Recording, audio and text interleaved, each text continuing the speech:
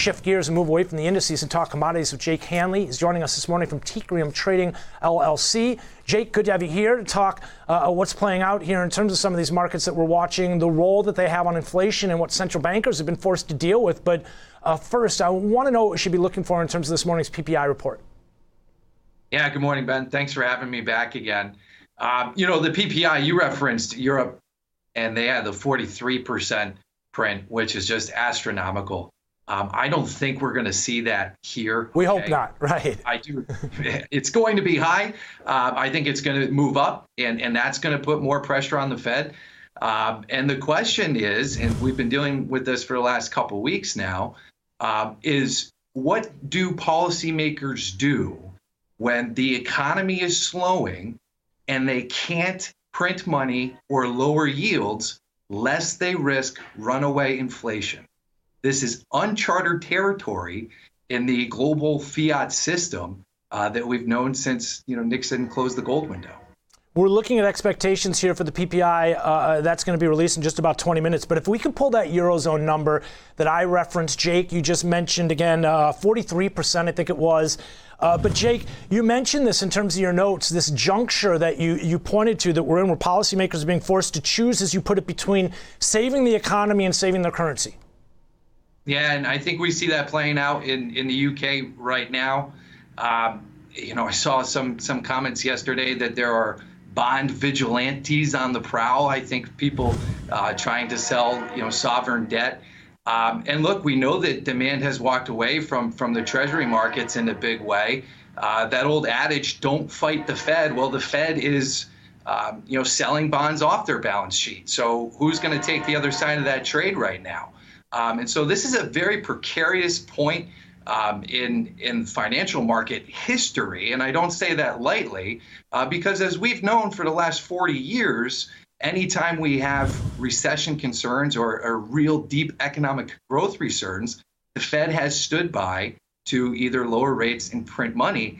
And that's a very dangerous cocktail right now. Yeah, kind of, we've been talking a little bit about left foot, right foot in terms of what's moving this car forward or kind of slowing things down a little bit. And I've heard it kind of references kind of turning to the left or turning to the right in terms of trying to steer some of these economies into the right direction that central bankers want them to go. Let's talk about Fed minutes here today. Any insight to be had?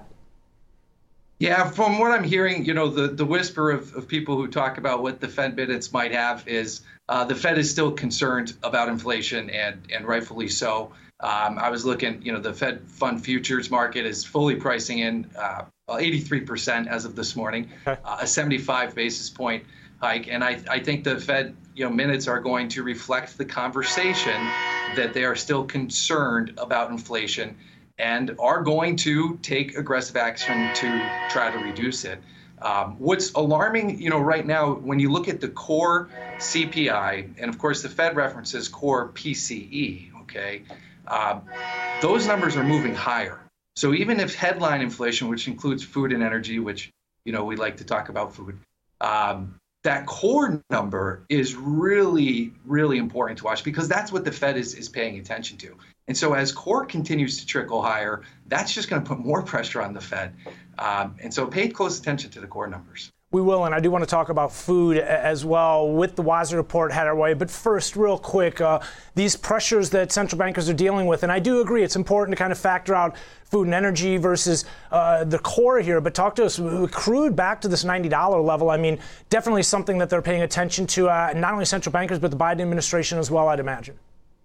Yeah, and policymakers across the country. We saw California has an inflation relief package. Mm-hmm. We talk about the merits of that, right? But high oil prices are difficult for consumers to swallow. That's putting upward pressure on inflation. The answer is not to print more money so people can afford to buy more oil, okay?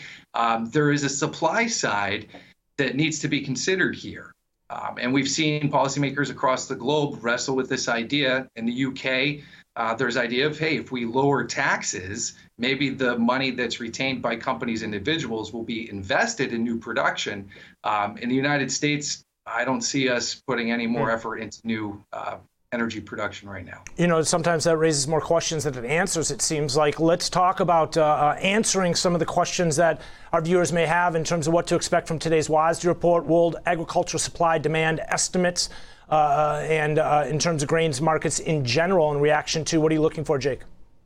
Yeah, I think everyone is expecting the USDA to revise lower corn production, domestic corn production.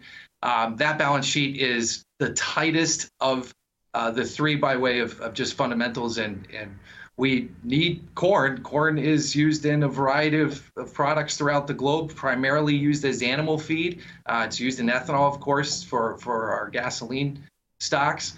Soybeans actually looks like a pretty decent balance sheet right now. We're expecting soybeans to show a building ending stocks month over month. And when you look at the soybean market right now, too, you have to look at South America. And also including corn. We're expecting record production from South America for both corn and soybeans. And that's going to be weather dependent. But, you know, look, it's important to remember that grains typically trade at or near their cost of production for an extended period of time. We are trading well above cost of production for absolutely much of this year. And so as we go through more growing cycles, farmers are going to increase the level of supply, weather dependent. Okay. And so our expectations is that prices do start to trickle lower as that production, catches up. We've had back-to-back La Nina years, really bad weather that's really put a hamper on production. And of course, we have the supply issues related to the war in Ukraine as well. And so as those things start to work out, we do think that food prices will probably stabilize in the next 6 to 12 months.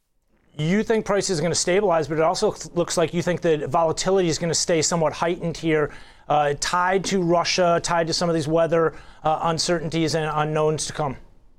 Yeah, absolutely right. I mean, the wheat markets have been a proxy for the war in Ukraine. We saw a 6% day. We see a 3% day in the wheat markets. Anybody trading wheat right now, keep your wits about you, stay sharp.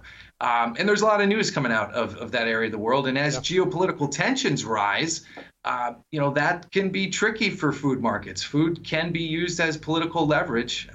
It's nasty to say, but humanity has a long history of battling for territory and resources. And to quote the talking heads, it's the same as it ever was. Well, I've been saying in terms of central bankers, and I think it applies across the board, drastic times call for drastic measures, and we're definitely seeing that play out. Jake, lastly, in this higher rate environment that we're dealing with, Russia ultimately a factor, as we just pointed to in this discussion, any other commodities that we haven't touched on that our viewers should be keeping a close eye on?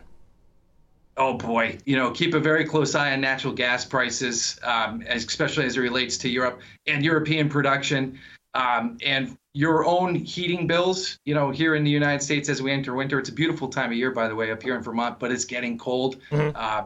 Just a personal note, pay attention to your own heating bills. Well, not only heating bills here as we look at natural gas hanging out around the $7 level here in the U.S., but also prices at the pump. I mean, Jake, anyone who's been out driving around knows that those have been on the rise as well, and they never really seemed to come off at the same extent that they did as far as crude oil. And now with, again, crude futures back to this $90, $93 level, we've seen them here in Chicago at the very least inching back up. So, Jake, appreciate you joining us because this is the bigger picture discussion we're trying to have in terms of inflation and the pressures that this puts on central bankers. And when we have that discussion, ultimately at the root of that is commodities.